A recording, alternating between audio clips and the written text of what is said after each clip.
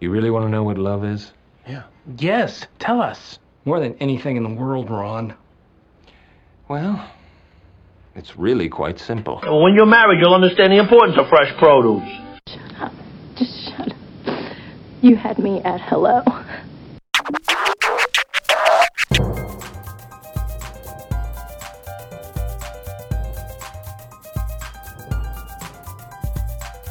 Hey everybody, welcome back. This is Steve Cooper, editor-in-chief of HitchedMag.com. I'm joined again with Dr. Noelle Nelson. Hi, Noelle.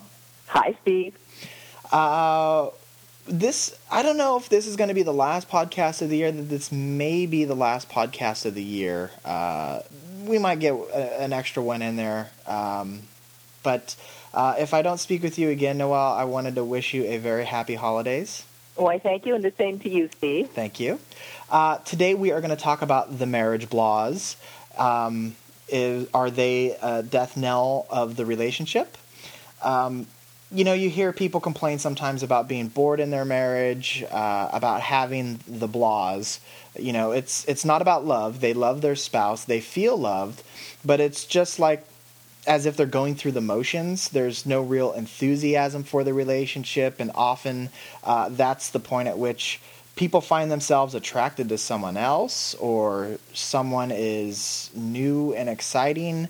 When you don't have that enthusiasm for your marriage, is it over? Should you settle for what you've got? Or, is this a natural thing to look for something or someone new? And unfortunately, Steve, an awful lot of the time, it is someone new that you end up looking for, and then we have a problem. But I think the question really is, Steve, is it that you don't have enthusiasm for your marriage, or you don't have enthusiasm for your life?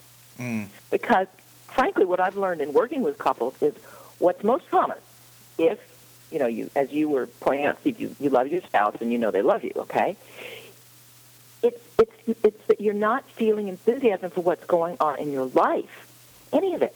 And when you don't have enthusiasm for that, then you tend to project your feelings of boredom and blah onto your spouse. I mean, hey, they're the closest target, right? You sure? Yeah, and they're much easier to blame for your blahs than, oh, heavens, take a closer look at oneself, right? Yeah. Who wants to do that, right? Yeah, And that, frankly, Steve, is one of the primary reasons people have affairs. It's not because they don't love their spouse, but because they feel the need for excitement. Okay. And the excitement works both ways, okay? If you step out on your spouse, first you get the thrill of the affair. There's all that hidden stuff and that secret stuff and all that kind of thing, right? Uh-huh. And then there's a whole bunch more excitement, which is negative, but excitement is excitement, when the affair comes to light. Now you have to work on your marriage, or you have to get out of your marriage, or you have to whatever. But if you notice, Steve, there's a level of excitement, or what we psychologists will just plain old call stimulation, in your life that you haven't felt. Okay. So it's a bit of a problem, okay? Because, yes, in that regard, lack of enthusiasm can be the death knell of a marriage, but it doesn't have to be. Okay, so I want to get back to something you said about lacking enthusiasm for your life. How does that fit with the marriage blahs more specifically? Well, often when we're not enthusiastic about our lives, we expect others to fix it for us. So you'll say to your spouse, okay, you're not feeling you've got the marriage blahs, and you say to them, I'm not feeling that thrill. And what you expect is for your spouse to do something about it. Or you'll say, you know what, it's just that we need to get away. We just need that lovers weekend together. And so you do that, and it feels great, and you come home, and boink, you're not feeling enthusiastic again. Mm-hmm. So here's the thing, is that just like it's not up to your spouse to, quote, make you happy, it's not up to your spouse to generate your feelings of enthusiasm for your life or for your relationship. That is up to you. And honestly, we don't like to think that way, Steve. We like to think it's their fault. Mm-hmm. And so how do you do that? How do you get that enthusiasm going again? You start by looking at yourself. You ask yourself questions like, when did I last read a book that expanded my mind? As opposed to, read something that, just R&R and kicking back or whatever. When did I challenge myself to do better at work? I mean, really better. Not just to get that raise, but really expand your skill set. When did I pick up a new hobby, right? Or when did I take an ongoing hobby, something I've done 20 years, 10 years, whatever, and actually take that thing to a new level? Mm-hmm. Or you can ask yourself things like, well, when did I last make a new friend? When did I last get involved in a cause or a discussion, whether it's online or off? When did I last volunteer anywhere? See, all of these are easy, accessible ways to become enthusiastic about something. And that's the real key, Steve. It's when you start getting enthused about something in your life, now you can re-engage with your spouse, bringing fresh stuff to the marriage. And that's where you can start to make things better. Okay, and so when you say re-engage with your spouse, do you mean like propose all over again? Bended knee and all? Yeah. No. No, unless you did a really bad job of it first round. You probably didn't, because guess what? You're married. No. When I talk about engagement, what I really mean is to get interested in your spouse, in their life, in what's going on inside of them. The problem is, even just after 2 years or 3 years, much less 20 or 30, is that we tend to stop.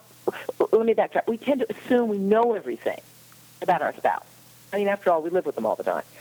But the bottom line is we stop asking those questions we used to ask in courtship.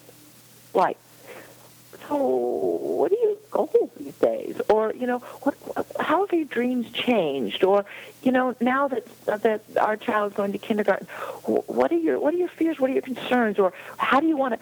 In other words, all those sort of questions, we just assume we know the answer. Mm-hmm. Now, it's real hard to get something fresh going if you assume you already know everything, right? Yeah. And so that would be sort of on the getting re-engaged with my spouse, with what's going on inside of them. But then there's also the doing part, because doing things together is really, really key to keeping things enthusiastic and fresh in the marriage. So do some activity that's new for the both of you, or maybe just new for you, maybe something they've done for, whatever. But so she's always gone to Pilates, and you've always gone, oh, please. So go. Mm-hmm. Get interested in it. Find out what it's about. Be bold. Be daring. How about climbing a mountain together, or a hill? Whatever works. Yeah. Or go do a week on an archaeological dig, or go visit that Indian reservation that's just an hour away, but you just never go. Sure. Or how about volunteering at the local zoo? I guarantee you'll find fresh and exciting going on there. So in other words, get out of your usual routine. Okay. Because the marriage laws have everything to do with things falling into kind of a rut where the dust can settle too easily. Mm-hmm.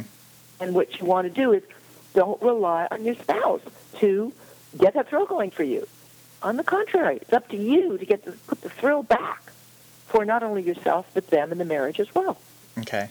And what, we've focused a lot about re-engaging yourself and looking toward yourself about doing that sort of things. But what if you're making these efforts and your spouse isn't reciprocating? They're not showing that same sort of enthusiasm to kind of shake things up.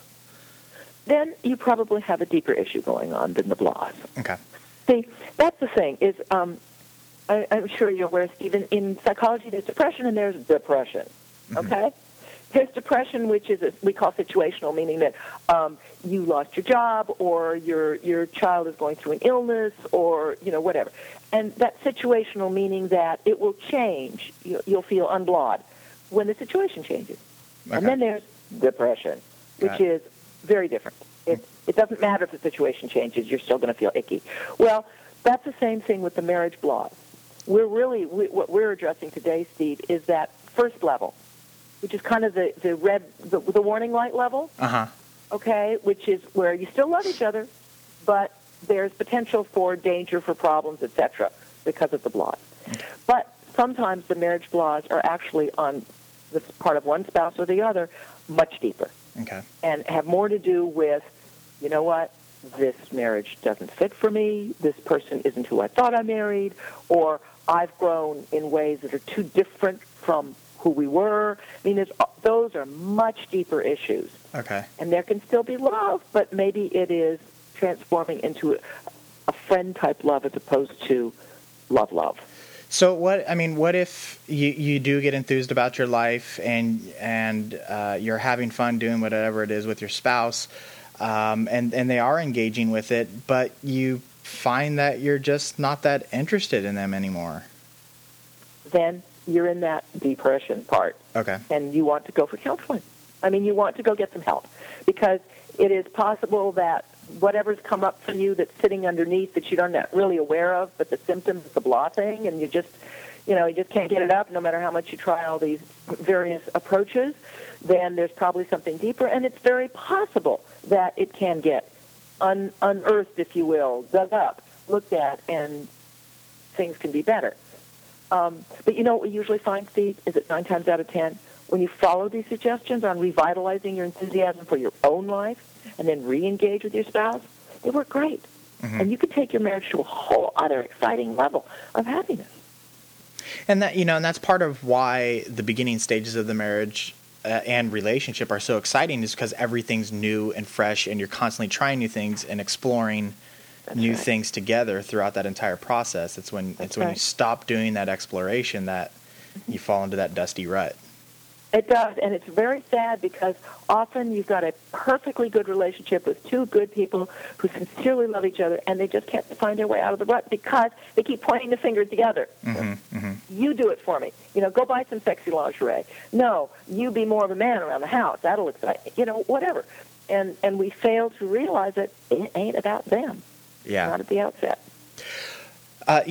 This being the holidays and everything, I think there's probably a lot of moving and shaking going on with a lot of things on people's plates. So I hope people come back and listen to this episode again in the new year when things kind of settle down, mm-hmm. and they have a little bit more time. And maybe a holiday gift could be, lessons to learn some new craft, or joining of some new club or something that will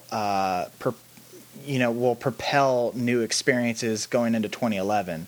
I think that is a great idea, Steve, especially since everybody's kind of on a budget this year. Yeah. To put it mildly. To give a promise to go do X together, whatever X is or Y in the new year. I think that's a fantastic gift. And also, it keeps that Christmas spirit going, which mm-hmm. is really fun and feels so good.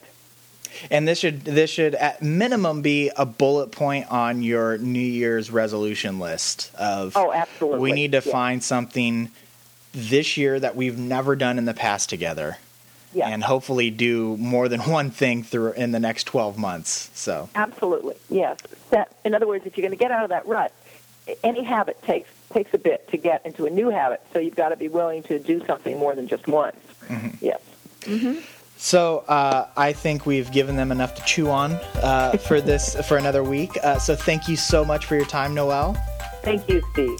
And you guys are listening to Dr. Noelle Nelson, who is a relationship expert, popular speaker in the U.S. and abroad, and is also the author of 9 best-selling books. Her 2 most recent are Your Man is Wonderful and Dangerous Relationships. You can get more information at her website, yourmaniswonderful.com. And if you throw a /blog at the end, you can read her blog there.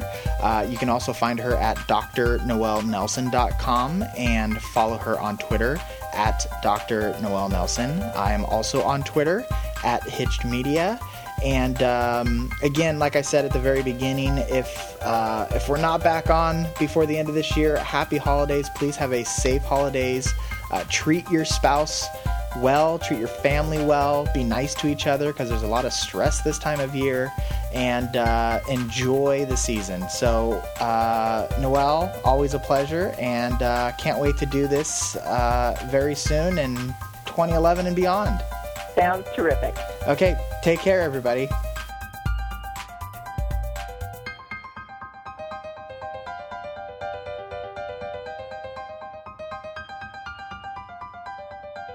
I just want to say one thing to my wife who's home.